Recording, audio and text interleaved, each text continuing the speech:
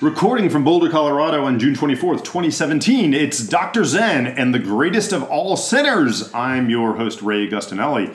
And sitting across the table from me is Jeffrey Lawrence Weeden, the greatest of all sinners, who has recently returned from international travel. We're going to get into that a little bit later in the episode, as we will also touch upon Trevor Kalanick's troubles, Neil Gorsuch's elevation, and Wonder Woman's box office success. But that's all in due course. Jeff, how are you doing this morning? I am fantastic this morning. Thank you very much. Good to see you again. It's been quite a while since we had a podcast episode, 2.5 months or thereabouts. Heartbreakingly long for me. We'll explore a little bit of that later. Oh Dr. Zen. Who is to blame? It's good to see you. Dr. Zen, good morning. It's good to see you, Jeff. So, some opening comments as we do. So I started watching, I built up the courage to watch Westworld again. Mm-hmm. We talked about the fact that I had been broken a bit psychologically and was unable to progress any further because I was scared, I was frightened, and I watched the entire first season.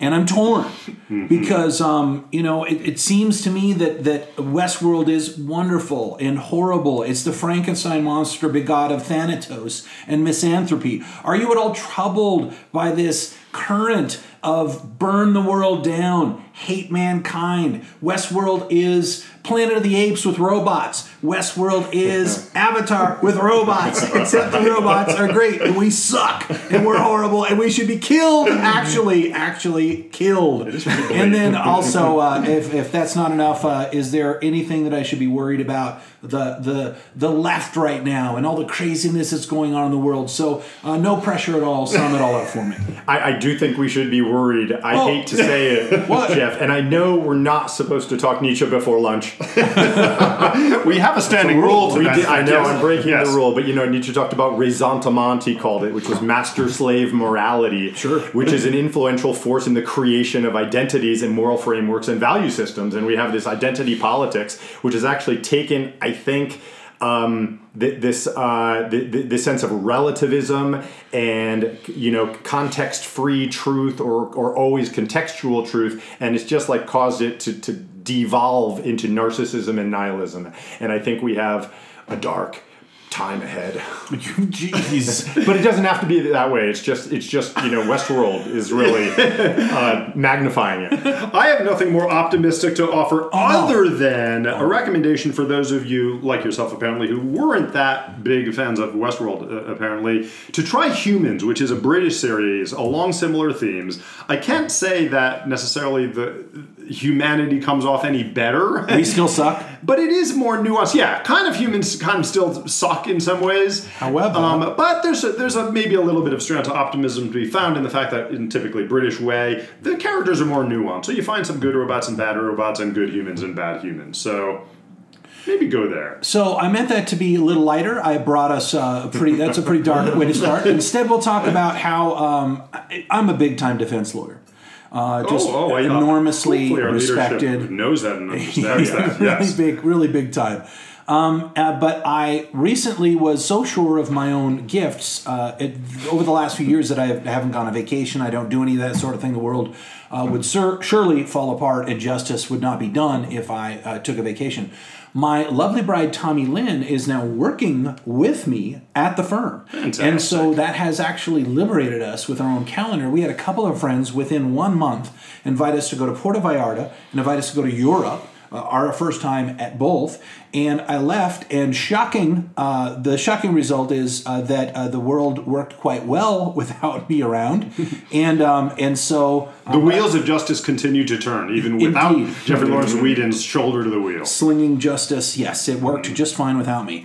But I discovered a couple of things in my trips abroad that I want to share with you. Mm-hmm. And one of them is one of those moments that are so far out of the norm, technology-wise, so far out of what you expect and what you've seen and what you even know, to raise the hackles on your neck, to actually tickle your reptile brain to seem like a form of magic. Mm-hmm. And a little bit of this, not quite to this extent, but was driving a Tesla for the first time because it drove so much faster and it was so much smoother and there were no noise. It just turned the idea of a car up on its head. Mm-hmm. It did. It's the Google Translate app. Ooh. And I exuberantly showed you a little bit of that this morning. You did. And Blown away. It's so amazing. And the idea is that real time You hold it up to a menu or a street sign or a legal document, and it will translate from whatever language you want into another language, into whatever the context language is, into the language you want. It was stunning, and I can't wait to you guys for try it out. It was enormously valuable. Wow. Yeah. I'm waiting for the app where you can hold it up to somebody's face and it'll tell you what they're thinking. Google Reveal. I'm waiting for the app you can hold it up to a legal document and it will translate it into regular English from legal gibberish. No, you're going to need me to do that. Okay, you still have a job after that. Right, you do not want to be disintermediated by Google the way everybody else is. I just think it's a bad idea. I mean, that'd be fine. I just think it's probably immoral. And so Westworld, indeed. I was told. He was just dissing the robots a little while ago. Yeah. I was, according to a doctor who was not terribly interested in helping me out a lot in Berlin, when I was admitted as a hospital in the hospital, I was bitten over 15 times by a poisonous insect in Amsterdam. Wow. Oh man! And not one. You'd asked me what was your question? Did it make me? The insect make me high or then no, yes. It didn't. It just made me get my 15 bug bites lanced by some angry teenager doctor in Berlin. It was terrible. What a lame Dutch bug. I tried to get into what is known by some as the greatest club in the world, called Berghain. We show up, there's a door, it swings open, there's pumping music coming out of it, we go up, hopefully, they see us slam the door. Now this was in Berlin, by the way? This was in Berlin, okay, yeah. Mm-hmm. And there's no one there. It's supposedly the greatest club in the world. Well, we kind of stumble around a little bit and start to see all of these kids. These beautiful Berliners, they're all super young, they're all dressed in black, and they're all there to get into the club too. Well, somehow some unheard chime goes off, and everyone runs. Hundreds of people, and literally we saw no one there minutes ago. Hundreds of people run. We're near the front of the line. And there's this stunningly over-steroided man along with this completely pierced, chubby dude, and they are rejecting person after person who's coming. There are these 4 model, pretty, lovely, young, again, all in black, kids in front of us, all 4 girls. All rejected. Bad sign That's for the not good for me. 40-something guy. I have a lovely wife. She might have got in if she was alone. But I think Tommy would have got in with, but not for standing by your side. Did not get alone with me. And so I hope that they are all cursed with having an offensive smell that exudes from them for the rest of their lives. It sounds like they would deserve it. Another thing, saw La La Land on the plane on the way back, which, by the way, what did people do on planes for cross-country trips before movies? It makes it so much easier to ride a plane. Okay, well, I could do that too, I guess. Innocent, lovely, wonderful, and to all the cynical critics of its beauty and soul, they should have their brains scrambled in their heads with a long metal forceps, Tutankhamun style. Ouch. Stop it! Stop it! Oh, stop it! I want to get to this. I can't do this anymore. It's been 2.5 months. You wouldn't do the podcast. It's ridiculous. I want to know your intentions, Augustinelli Brothers. Am I just your podcast booty call? You are not our podcast booty call. We've both been very busy with new jobs recently, and we've been trying to get this scheduled in. And you know what it was? A week it worked for me, it didn't work for him. We are all the victim of circumstance and the turning of the cosmic wheel. Dr. Zen? I saw La La Land. My response was meh. I probably suspected that you wanted to scramble my brain, and I was a little scared. Sense that anger. Okay. Yeah, I was going to say. Tutankhamun style? Yeah. So, nice deflection, Dr. Zen. The Too Busy. No, he was. You had a thought about La La Land. Well, I actually liked La La Land, and I my thought is that I think it's remarkable how one's appreciation of movies is really geared to a large extent on the expectations you go into it with. And Paul was very underwhelmed by La La Land, as we've just ascertained, and I knew that going in, and I actually quite enjoyed it. I'm not even a fan of musicals, and I quite enjoyed it. I thought it was very charming, just like you did. I really got it. Likewise, just on the flip side, same year, Moonlight won the Oscar. I was totally underwhelmed and unimpressed by that movie, and Paul loved it. So, yeah. And you told me that before I saw it, and I loved it. Yeah. So I think there's some sort of lesson there. I don't know. We have some topics to get to. I really want your guys. Not that we weren't covering some stuff, but hey, I want your guys' opinion on a few things. One of which is this stuff that's been happening with Uber and Trevor Kalanick. This week he was ousted. Tell me, guys, do you think he will return jobs-like in later years, or is this bro cooked? Paul? Well, Travis Kalanick. Oh, what did I say, Trevor? Yes, yeah. Sorry. A classy, sorry, Trav. Classy and honorable CEO. Yeah. Not. But I believe, once again, perhaps a trendsetter. I think he's about to start a new company called Air CEO, in which out-of-work tech executives can make some extra money in the gig economy by leasing themselves out on an hourly basis to companies that are looking for once charismatic figureheads to sit on a stage somewhere while employees do the real work. Once he learns that he's not going to be able to make nothing but chump change and pocket change to wander around San Francisco with, he's going to actually get a real job, do penance by becoming a San Francisco cab driver. The karmic wheel turns. I do not see Kalanick, as I call him, as the truly innovative and positively idiosyncratic leader as Jobs.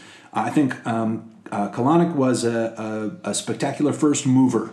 And I'm not sure that they're much more than that. I think that the same can in some ways be said for Bezos or Zuckerberg at Amazon and Facebook, except I guess without the dumpster fire and sexual harassment that happened in their company. Now, is he responsible for all that? I don't know. But when you're at the helm, when it happens on your watch, oftentimes you have to pay that price. Now, a couple of interesting differences between him and Jobs is that Lyft has broken the 20% barrier regarding the rides to be taken. Market share, essentially. Exactly. And yet Uber has about 80%. So they're in such a position of power, whereas Apple was playing catch-up in a lot of ways at that point in time.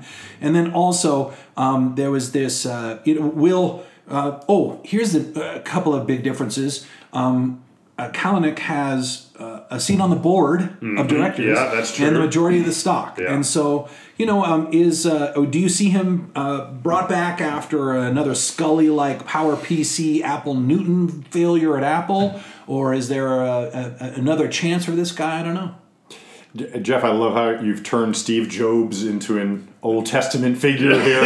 Not Steve Jobs. Steve Jobs, the Book of Jobs. That's right. Slipping that in there. Something archetypal about both of them. Right. Maybe Kalanick too. I have a haiku. About him. Excellent. Ready? Yes. Yeah. Boy needed a ride. Unicorn needed a man. Ride's over, Travis. Ooh. Very nice. All right, snaps. Snap 575 on the syllables too. I made it. Well, I should hope so. Have you been doing non-575 haiku? So there might have been a few extra.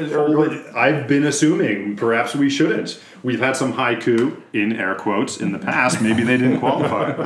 But you get credit for that one. That was very nice. Thank you.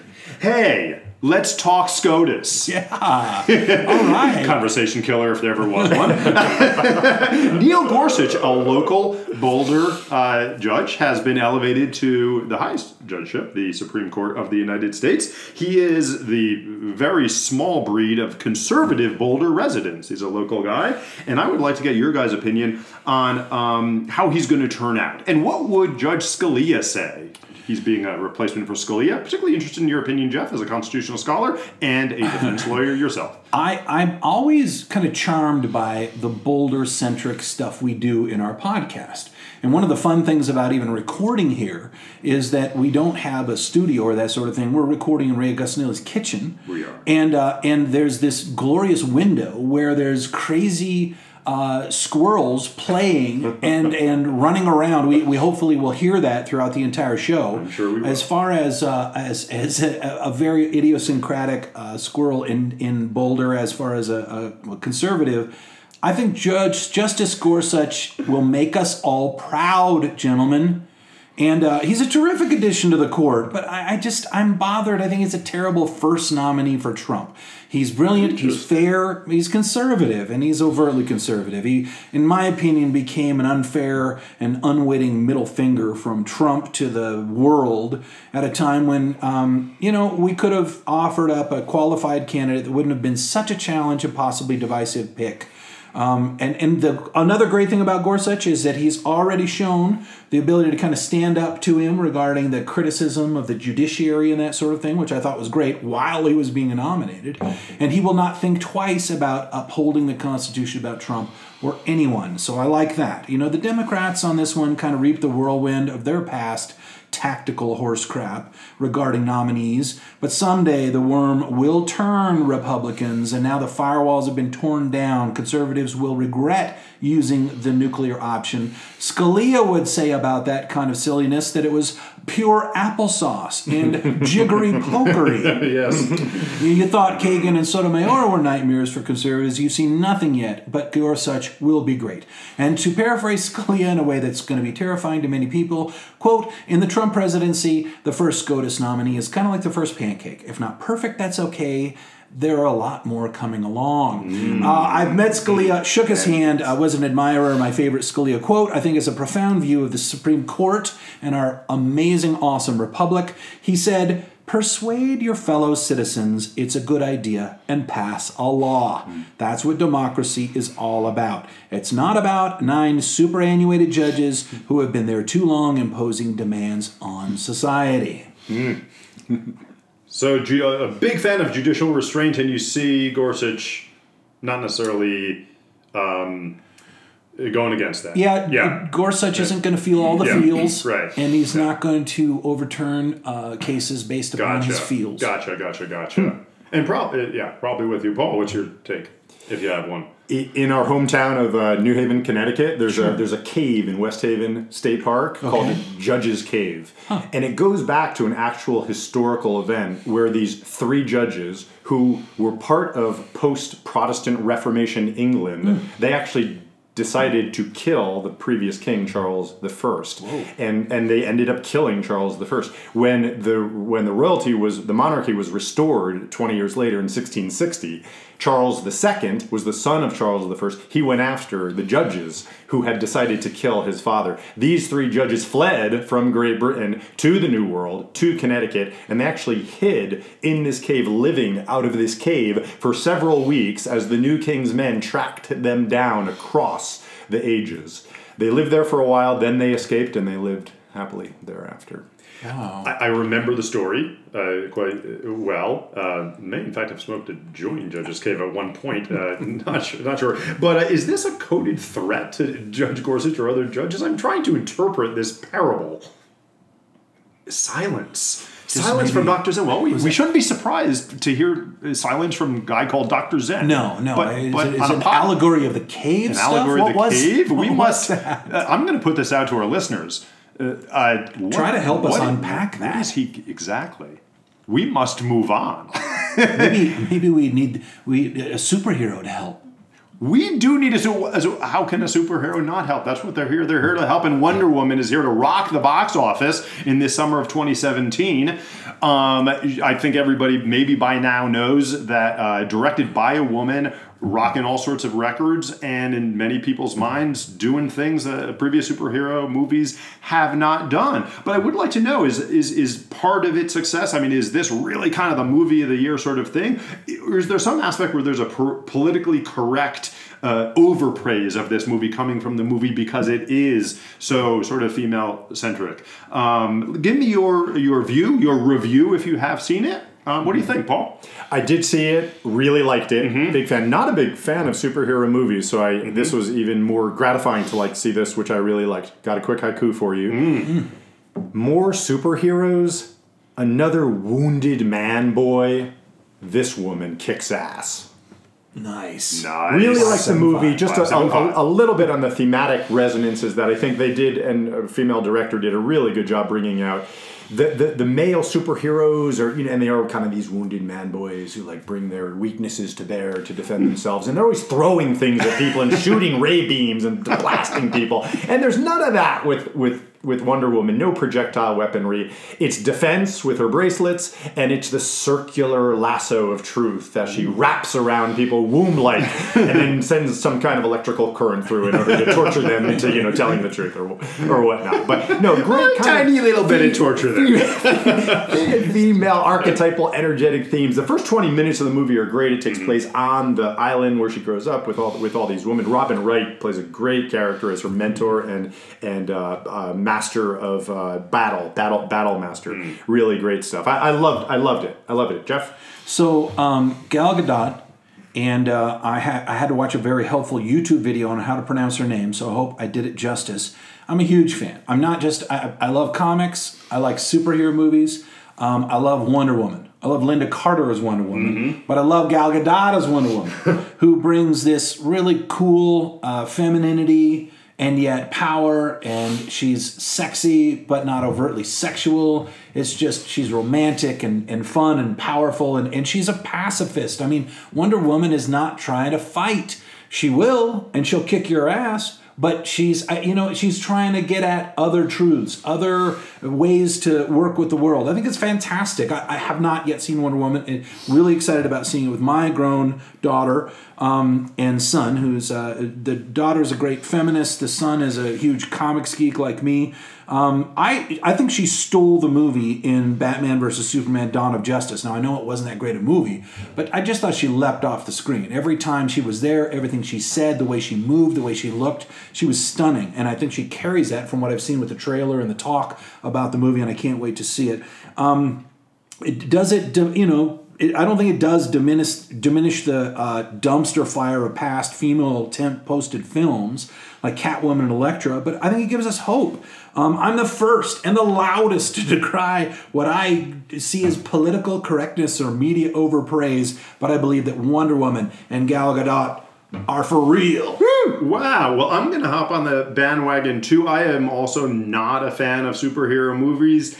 They just don't have a lot to offer me. And I think that those in the genre that are considered the higher end of the genre or different in some ways, the X-Men series to some extent with Hugh Jackman, the Deadpool from a year or two ago with his sort of kind of off-color take on it, I consider it to be sort of evolutionary, but still very much in the thread and not something that rocks my world.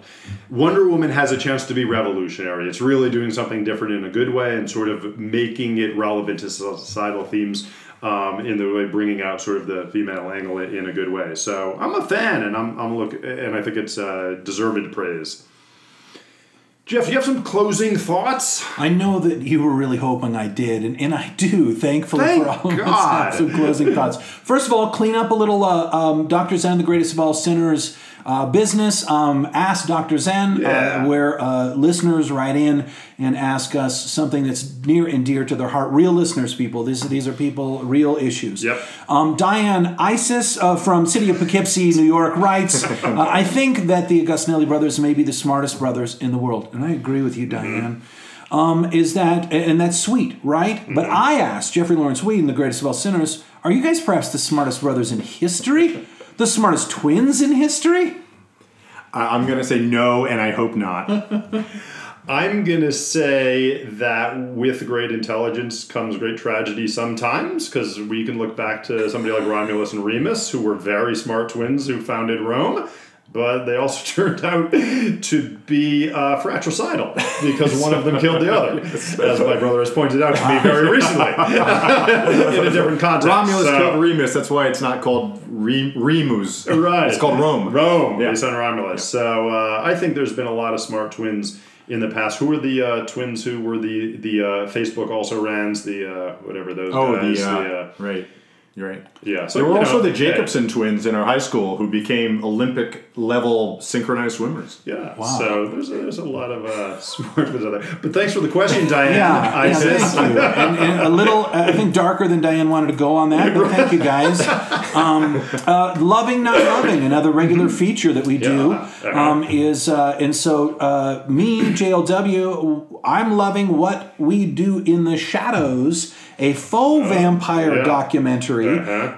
Well, let's be clear, the documentary is fake, but the vampires are real. Of course. From the makers of Flight of the Conchords, very clever, very funny. A slight spoiler alert, some of the very funniest stuff. Jermaine's power to turn himself into any animal, but it still has his face. To hitting of the major artery. You'll know it when you see it. Very, very funny show. Love that. Love the Oasis Supersonic documentary. What about you guys? Very good. I thank you for the shout out on What We Do in the Shadows. I actually watched the first 10 minutes of it and liked it, but didn't quite get into it. So now you've given me another try on it, which I will give. Loving right now, I don't know if this is bandwagon jumping or not, but I'm going to say I've gone back to the first original season of Twin Peaks with a new one coming out. A lot of people may be doing this. I was hesitant. I actually did watch the original, but I fell off the bandwagon after the first season. I kind of lost interest in it. I was one of those, as many other people went on to do, and I was a little, is this going to be dated? Is it going to be weird? Is it going to be worthwhile going back to? I'm happy to say, after getting through the very first pilot episode, which I found to be lurid and a little bit too violent, actually, for my tastes, getting into the subsequent first season in a remarkable mood that Lynch was able to create there that I think hasn't been seen before or since. The surreality, the blending of genres in terms of detective genre, soap opera, comedy, woo-woo kind of speculative fiction, all melded together with an amazing soundtrack by Angelo Badalamenti, which, like, for every little sub-theme, it has its own musical motif. It's an incredible work of art. I've just been enraptured with it. I'm now in the original second season, halfway through that, and starting to see some of the shagginess that I think is what caused a lot of people to leave it, but I am looking forward to getting into the new material and seeing how that is. How about you guys? Well, I'm going to pick up, and I think I'll just do my loving, not loving in the form of a not loving, and suggest that we pick up Twin Peaks in more depth in our next podcast. But because, partly what I'm going to say is I'm going to have to put the new Twin Peaks on my not loving list now. I have been trying to get into the bubble and having a hard time with it. But I think there's a lot to explore there. So I'm going to say, for next podcast, we're going to dive into that in more detail. Right now, it's on the new series is not necessarily on my. It's kind of on my not loving list, but I will say on my loving list is something that's been on my Netflix queue for quite a while, as was the Vampire Shadows one, which I haven't yet watched, but I will. But it's one called Patriot. Have you guys heard about this? It's a very kind of off-kilter, sort of semi-comic spy thriller about an individual guy who's sort of recruited into these missions overseas by his father, who's high up in the CIA, and he's sort of secretly a folk singer who talks about all of the secret things he's doing. It's sort of set in Luxembourg and Iran and DC and stuff like this. So a bit of a charmer, and it's really off kilter. It's one of these that. I will, especially if you recommend it. Although it did sound like the world's worst pitch. Yeah, I don't know how this thing ever got greenlighted. I really do not. I do not. That would have been a tough one. I probably did not give it the justice of the elevator pitch. But and loving it. I kind of love and love to hate Twin Peaks. I'm a big Lynch fan, but also kind of I love the weird, but you worry about, I've heard you say weirdness for weirdness sake, or weird for weirdness sake. There's a lot of that. And the shagginess, it's a great way to put it. And so it'll be, maybe we'll revisit this at some point in time. A new, maybe this is a new one. It doesn't quite fit in loving, not loving. It's more like obsessing and keeping me up at night. And for me, it's cryptocurrencies, virtual currencies like Bitcoin and Ethereum, Litecoin, and Ripple and such. Kept me up at last night, actually, because there was a flash crash in Ethereum where it went from essentially $380 to 10 cents cents, back to near $380 in a matter of seconds, which is one of the reasons why people are either loving or not loving cryptocurrencies and that sort of thing. I want to introduce the Greatest of All Sinners Contrary Index, which means when I say I'm bullish about something in an economic sense, you should immediately sell. And I am really excited about cryptocurrencies right now. One of my other major ways to measure contrariness right now is cranes. Building cranes and not sandhill cranes. Drive into Denver. In Denver, and cranes are like dandelions on a midsummer lawn. I always see that as the beginning of the end. And then the fact that I'm so bullish on digital currencies is certainly a sign of the economic apocalypse. And the fact that Tommy and I are dreaming and thinking of a vacation home in Puerto Vallarta, certainly bad times are ahead. I have been right / wrong before, people.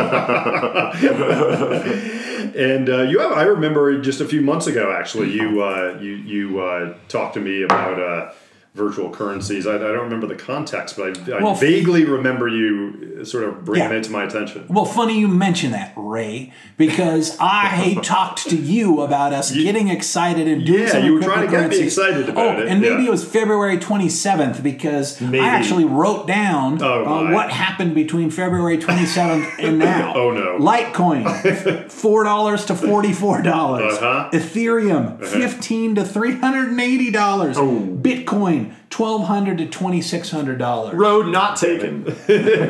Well, maybe now's the time. Maybe now is the time to jump in. Like you said, you could be picking a winner, or you could be picking a loser. 4 goes to 44, could go to 440 next. So we don't know. But the roulette wheel turns on all that. There's an increasing number of these virtual currencies out there. I think there will be winners and losers to some extent. You didn't mention the DAO, which was one that, had a hacker steal it to the tune of $50 million. And it was one that was seen to have enormous promise in the same time that Ether and Ethereum were up and coming over the recent months. But it has since, sort of had a plateaued a little bit because of the theft, and it is a slightly different model around of virtual contracts and stuff like that. So my advice to us is let's get in, let's choose wisely, let's be somewhat cautious and prudent before we throw too much of our life savings into the virtual currency game.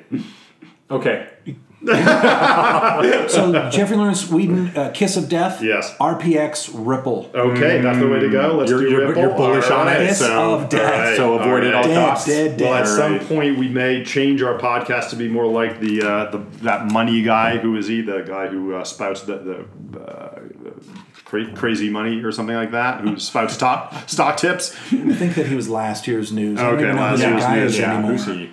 All right, well, it's been great, as always, a long time coming, but we'll get back on the horse. James Kramer. James Kramer, that's the guy. Yeah, we will get back on schedule. Hopefully within at least 2 weeks, we'll get back on and have another podcast for all you listeners out there. Thank you for listening, and thank you guys for your time this morning in my lovely kitchen with my squirrels in the background. Love you guys. Thank you. We'll see you soon. I'm going to hold the microphone up to the window to get our outro to be these squirrels.